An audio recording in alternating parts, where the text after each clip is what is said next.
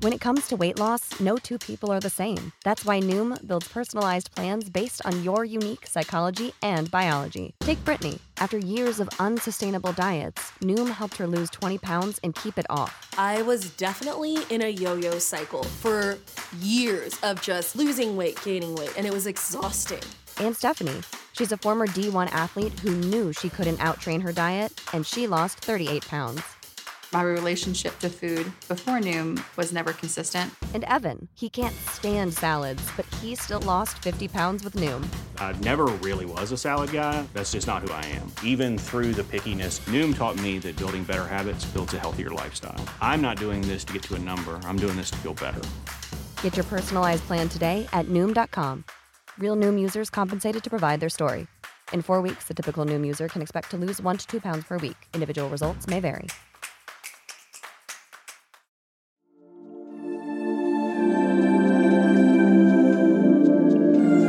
A warning, folks. There are a couple of graphic sexual descriptions in this episode that are, believe it or not, an integral part to the story.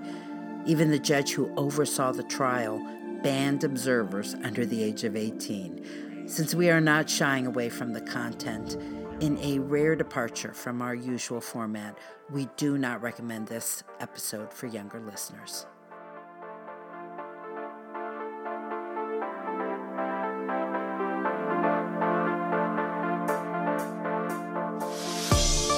Hello, listeners, and welcome to Ohio Mysteries. It's time to throw another log on the fire, campers. We've got a new story for you.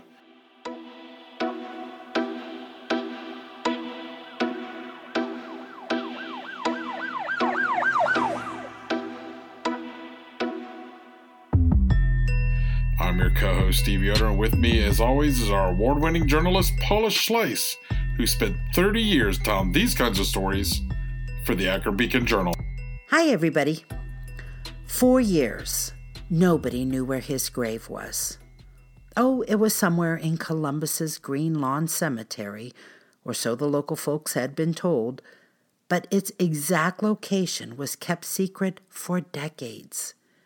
And even years later, when a tombstone was added, his last name was omitted. God only knows what would have happened to it in those weeks, months, even years after his execution in the Ohio Penitentiary's famous Old Sparky. But eventually, an exploration group found and published the grave's location.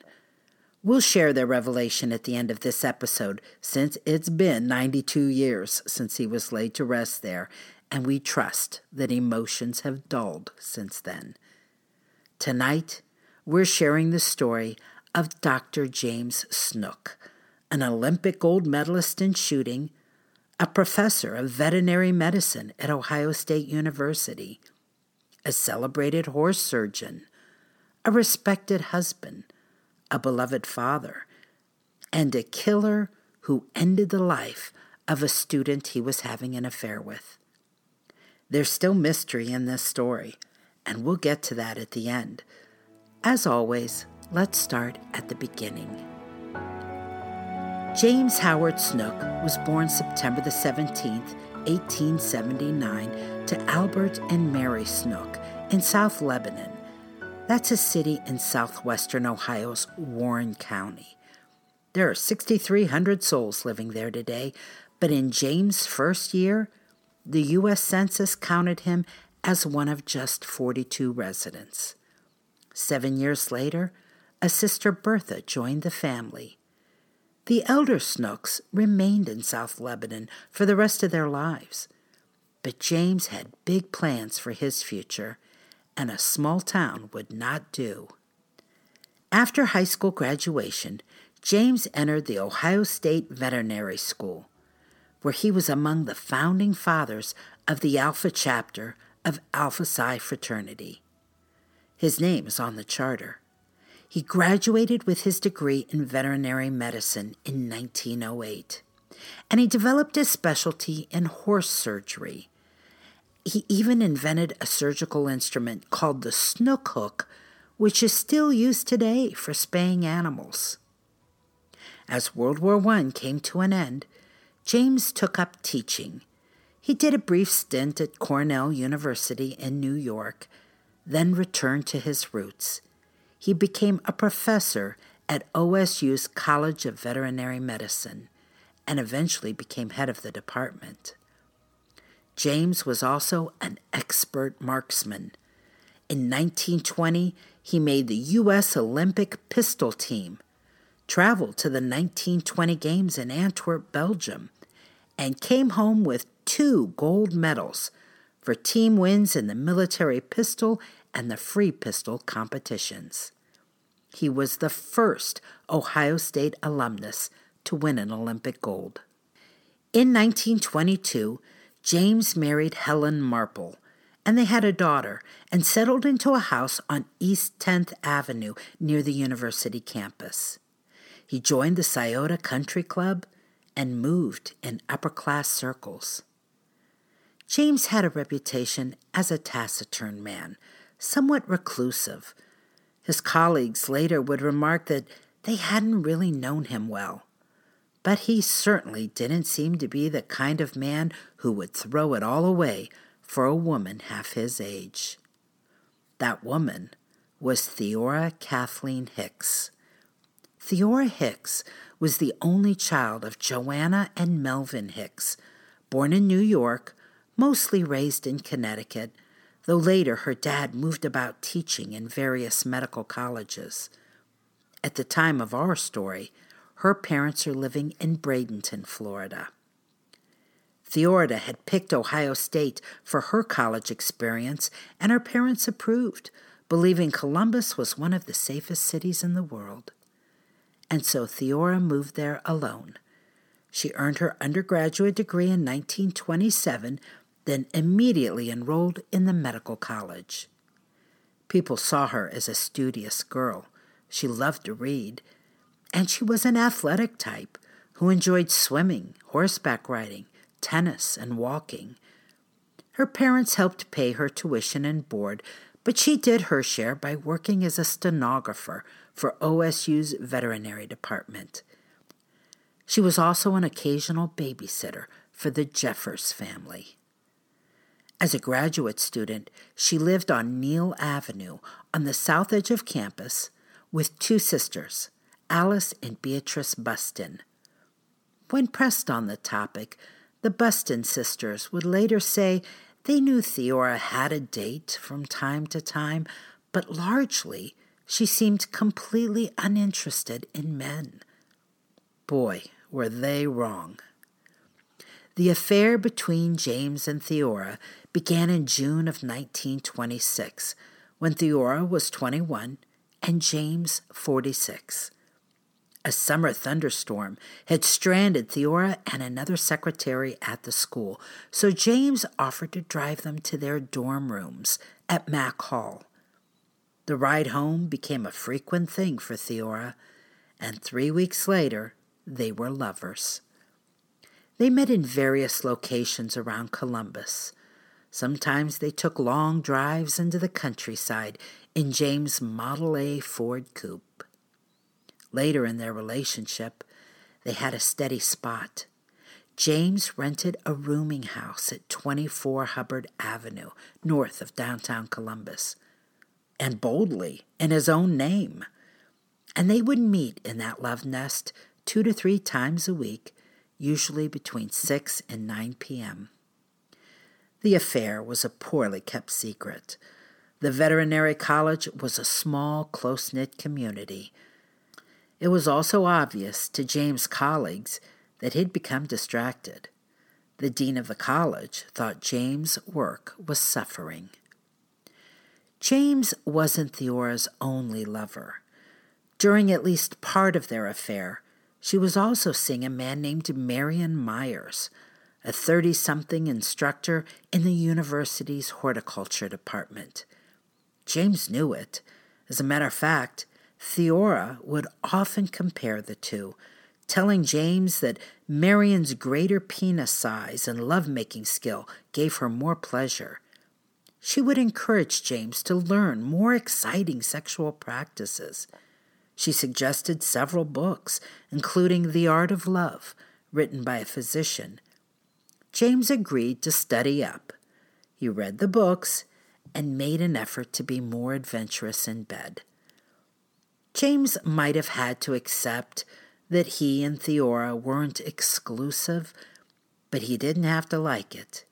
He got back at Marion Myers once, placing 7 tacks in his car tire one evening. He may or may have not known this, but Myers had proposed marriage to Theora. She had turned him down, saying she wanted to finish school. Theora liked to use drugs, like marijuana, cocaine, barbitol, and an aphrodisiac known as Spanish fly. Sometimes James joined her. According to James, Theora, she was 5'7", 145 pounds, was a physically aggressive woman and even had a slight sadomasochistic bent. She called the shots in bed, and he complied. Early in their relationship, when Theora was still living in the dorms, someone had broken into her room. It frightened her. So James bought her a Remington Derringer, and he took her to the New York Central Rifle Range on Fisher Road to teach her how to use it. James was a member of the Columbus Revolver Club, and they frequently met there. As a matter of fact, it was at that shooting range where Theora's body was found in the early summer of 1929. It was 3 years, almost to the day, when she had accepted that first ride home. Around noon on Friday, June the 14th, a pair of friends, 15-year-old Paul Krumlauf and 16-year-old Milton Miller, drove Miller's Whippet 4 sedan to the rifle range. They wanted to practice shooting, but something in the tall weeds about 100 feet beyond the east target caught their attention. They moved closer, then reeled in horror. It was a woman. She appeared to be mutilated. She was face down, wearing a brown dress, white hose, black shoes. Her brown hair couldn't conceal a head full of wounds, though a heavy shower from the night before had washed most of the blood into the ground around her. Her throat had been slashed. Her back had been scored multiple times with a knife. A bloody handkerchief was clutched in her right hand. A man's wristwatch on her wrist was stopped at exactly 10 o'clock. The boys hurried to a police station on Sullivan Avenue to report their grisly discovery. Franklin County Coroner Joseph Murphy estimated the girl had been dead about 18 hours, probably just minutes before the rain had started at 10:22 the previous night. The victim had put up a fight. Her dress had been slashed to ribbons by the knife. Maybe she was trying to escape, he figured. There were 16 fractures to her skull. Several of them left imprints of a ball-peen hammer. One blow had driven particles of bone into her brain, but the cause of death was that 5-inch deep slice to the neck, perfectly centered over her jugular vein and carotid artery. Tire tracks in the field showed where a car had entered from the south and left to the north. Because of the rain, police weren't entirely sure if she had been killed there or killed elsewhere and moved there. They were also confused about a motive. Her purse wasn't on the scene, but if robbery was the purpose, why hadn't the killer taken the watch? As for sexual assault, she was fully dressed. They had another mystery to solve. Who was she? There was no ID on her, and the swelling of her bruised face had contorted her features. While detectives were still trying to figure out who she was, the station received a call from 2 sisters who were looking for a missing roommate. It was 4:45 p.m., nearly 5 hours after that body had been found. Beatrice Buston was a technician in the university's medical laboratory. Alice Buston was a second-year student in the medical college. The woman who lived with them had left their apartment the previous night around 7 p.m. She said she was on her way to be trained for a new job she was taking that summer. She was going to work as an operator for the university hospital switchboard. As soon as the sisters started describing her long brown hair, her father's wristwatch, which she always wore, the records clerk who took the call suspected police had already found their missing friend. She told the Buston sisters, head on over to the morgue. At 5:30 p.m., they identified the murder victim as Theora Hicks. The sisters told police they really didn't know all that much about their roommate. She did not confide in them about her life or her habits. If she had any love interests, she had never mentioned it. She left the apartment every evening, but they assumed it was because she loved walking. When Theora didn't come home last night, they wondered if she had stayed with the Jeffers, that family she babysat for.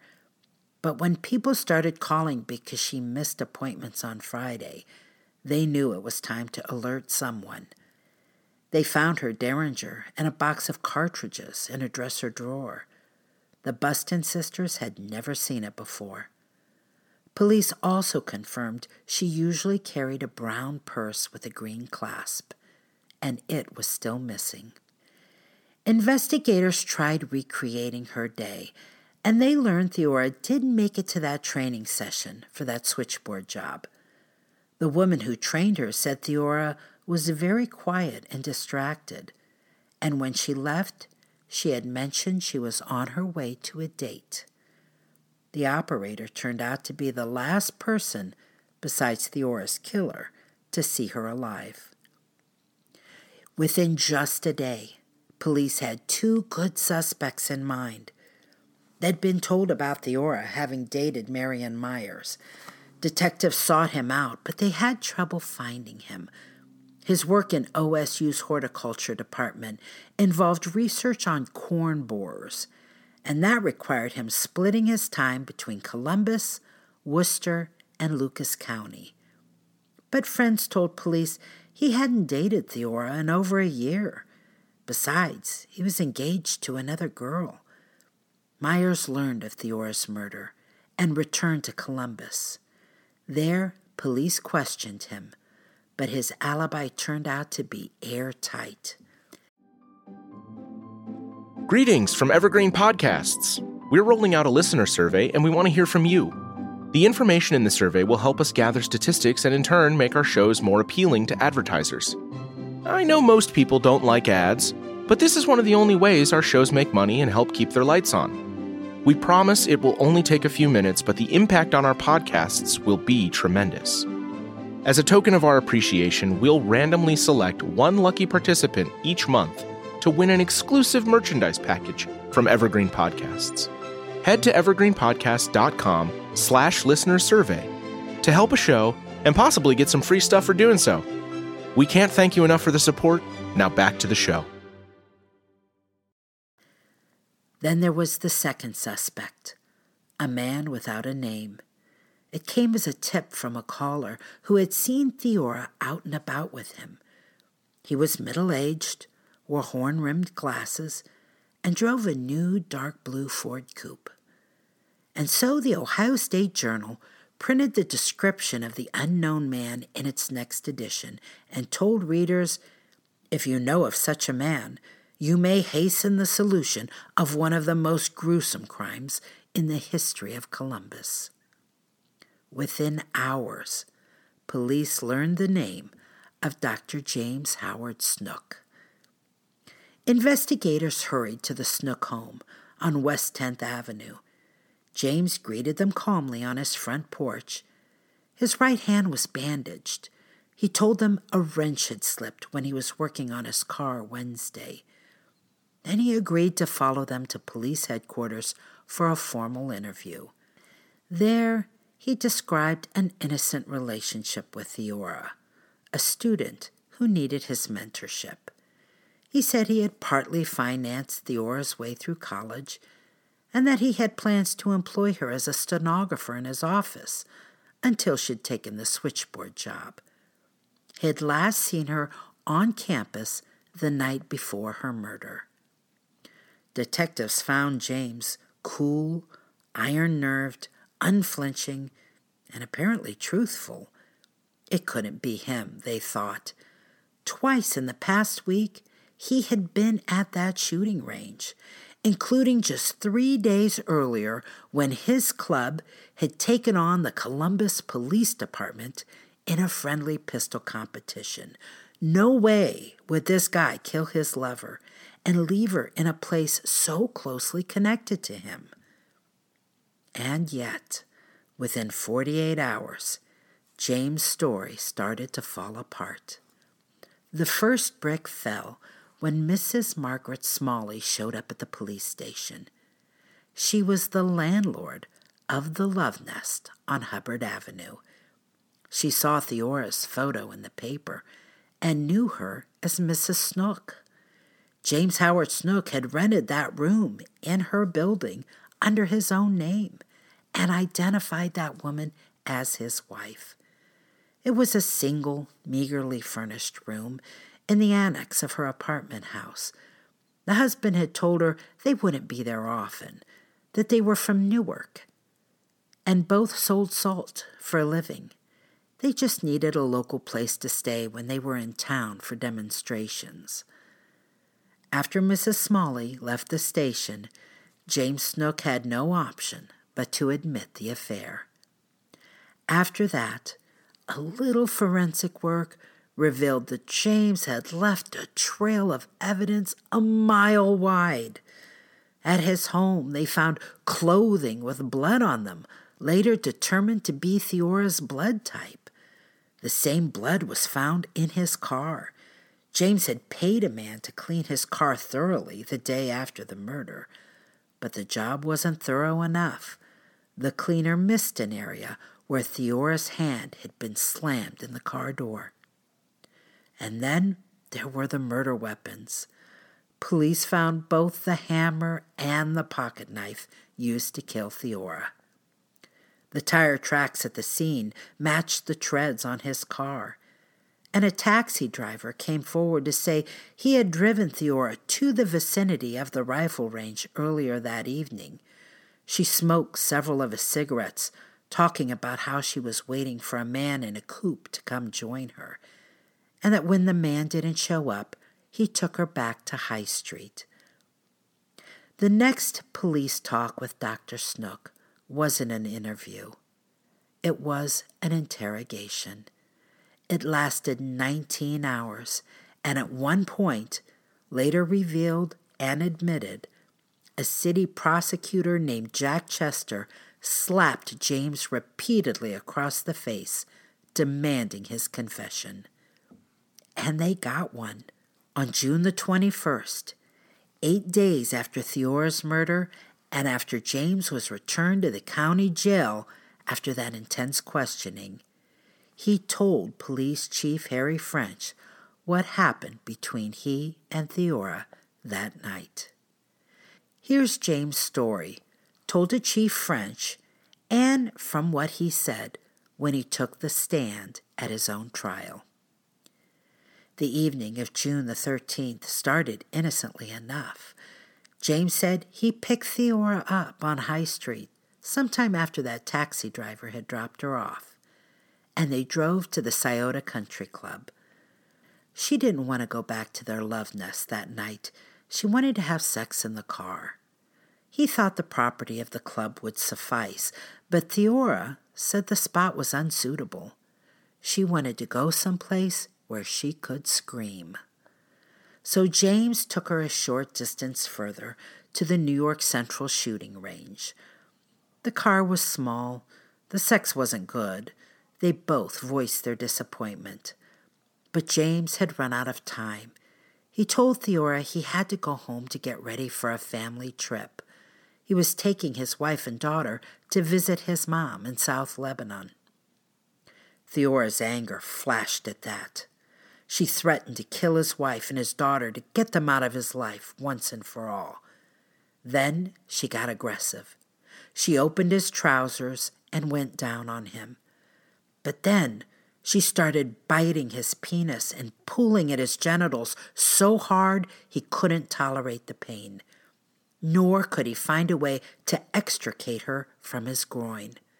He said he desperately reached into the back seat where he had a kit that contained a ball-peen hammer. He felt the hammer, brought it forward, and hit her in the head. At that, Theora yelled, "Damn you! I will kill you too!" She jumped out of the car, her purse in hand, and when she began to open her purse, James said he was afraid she was reaching for the pistol he had bought her. He went after her, striking her in the head several more times until she fell to the ground.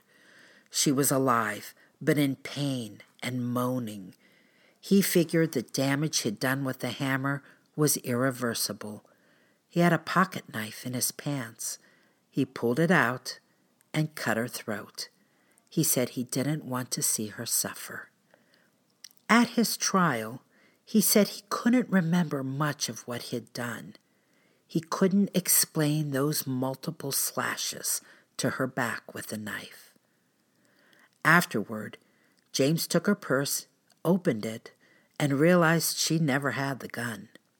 So he took the purse with him as he left the scene and tossed it from the quarry bridge into the Scioto River. Officials later dragged the river, but could never find it. Dr. James Snook's trial began on July the 29th in a Columbus courtroom. It was a national sensation. It had all the necessary elements: a respected professor, a beautiful co-ed who reporters called the girl with the Mona Lisa smile, a gruesome death, and lots of sex, with James going into explicit detail about their affair, how she had pushed him beyond the bounds of conventional sex, and how she had taught him fellatio for the first time. As I said at the start of the episode, Judge Henry Scarlett banned anyone under the age of 18 from observing the testimony. And it was so graphic, newspapers who printed the transcripts of the trial edited out all of the lurid details. But a court stenographer compiled an uncensored account and published it later that summer. Plenty of folks heard it in person as well.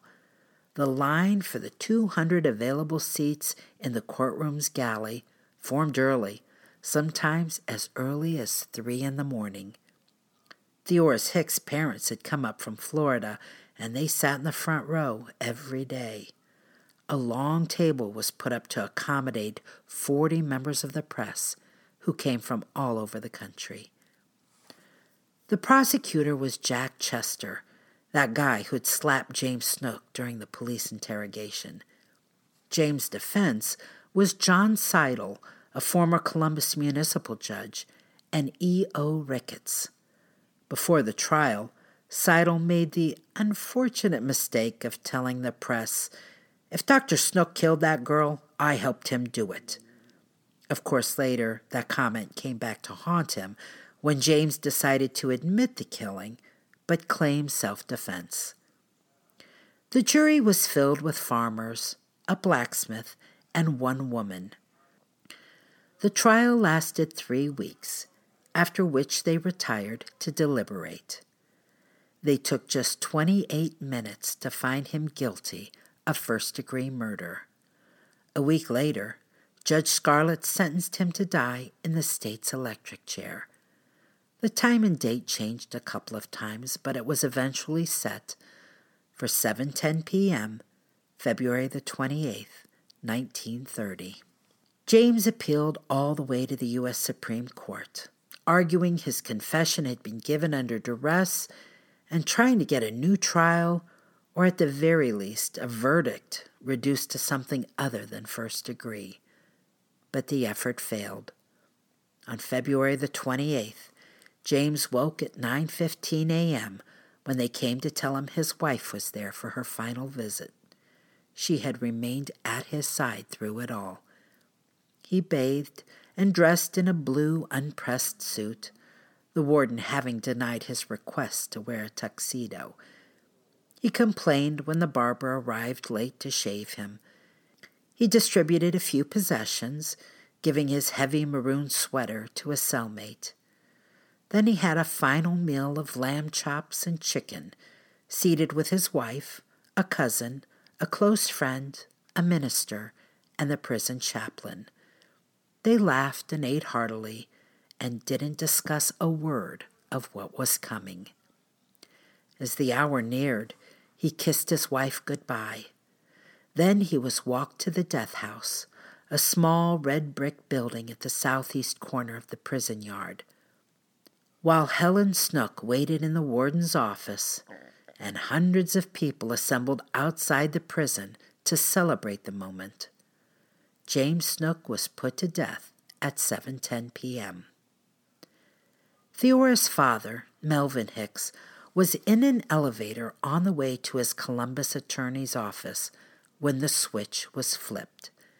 The attorney greeted him as he stepped into the office with the news, "It's all over, Melvin." Melvin Hicks responded, "Now I can breathe easier. The air seems cleaner to me." Before dawn, Reverend Isaac Miller of the King Avenue Methodist Church conducted a small private burial before an unmarked grave at Green Lawn Cemetery. James Snook was in the ground before the sun rose. There initially was no headstone. The family and the cemetery feared a marker would invite vandals. Later, without fanfare, a gravestone was added, with his last name removed. And so Snook's grave was kept a secret for the better part of 75 years. In 2005, after much research by a grassroots group called the Ohio Exploration Society, it was discovered. Since the cat's been out of the bag for 20 years, we really don't have any qualms about sharing it here. It's in Section 87 of the massive cemetery, and the marker is a simple rectangular stone that reads James Howard, 1879 to 1930. You can find photos of it and read more about the Society's work to find it at their website, ohioexploration.com. Now, I promised you there was a mystery with this story, and here it is. After Snook's execution, the warden of the Ohio Penitentiary, Preston Thomas, claimed that James had confessed to him that the murder had been premeditated all along, that his entire testimony during the trial was a lie. He said Theora's tantrums and fits of anger had grown more frequent and increasingly violent, that she had started calling him at work repeatedly and even rapping on his office window. When she was particularly volatile, she would threaten to expose the affair and ruin him. He said he decided he'd had enough, so he placed the hammer and the knife in the car so they would be close if the opportunity presented itself. It did that night. When Theora told him she didn't want to go to their love nest on Hubbard, she would rather take a drive to the country. After he killed her, he went into overkill so it would look like a maniac had attacked her. That would have explained the extra slashes on her back. The warden said James told him Theora's murder was, quote, the logical and inevitable conclusion to a convenient arrangement. The warden said he asked the doctor how he had kept his cool after the killing. He said Snook told him it was such a relief to have it over, and that he was completely surprised that he was even suspected of the crime. He also said he did regret making up the whole story, but only because in the end he believed the story he'd made up had done him more harm than good, and probably contributed to the severity of the verdict. So was the warden telling the truth? there are actually plenty of people that did not believe him. They thought he'd fabricated the entire death day confession, though his motive for doing so was unknown. And there's no way to know. That confession was published by the Cleveland Plain Dealer and the Columbus Dispatch 2 days after Snook's death. So there was no proof either way. It certainly did complicate the entire story.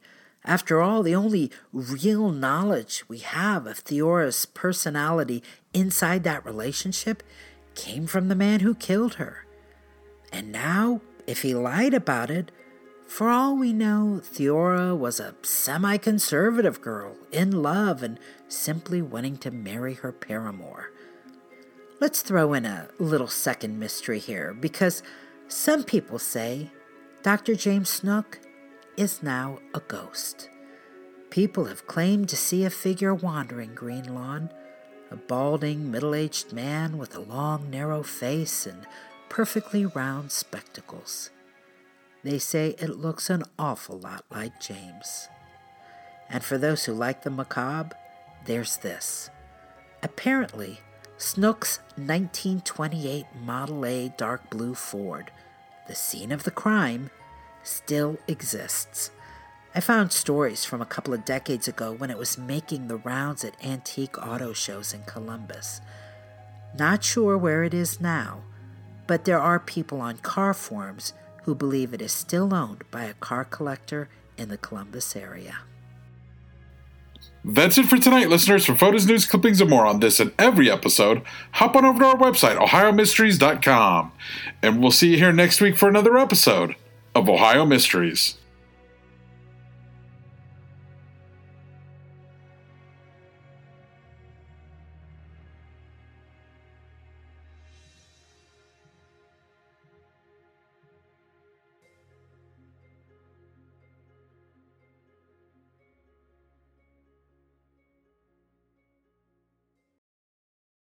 Hello, my name is Peter Zablocki, and I'm a historian, author, and college professor. I'm thrilled to invite you to check out Evergreen Network's History Shorts podcast.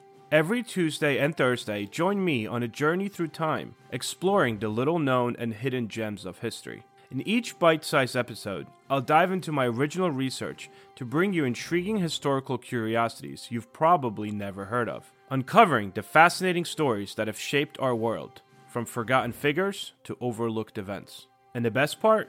I've condensed all this historical goodness into manageable chunks, perfect for your on-the-go lifestyle. Whether you're commuting to work or squeezing in a quick break, History Shorts fits into the little time you probably think you don't have. Subscribe now and never miss an episode of the History Shorts podcast, available wherever you get your podcasts.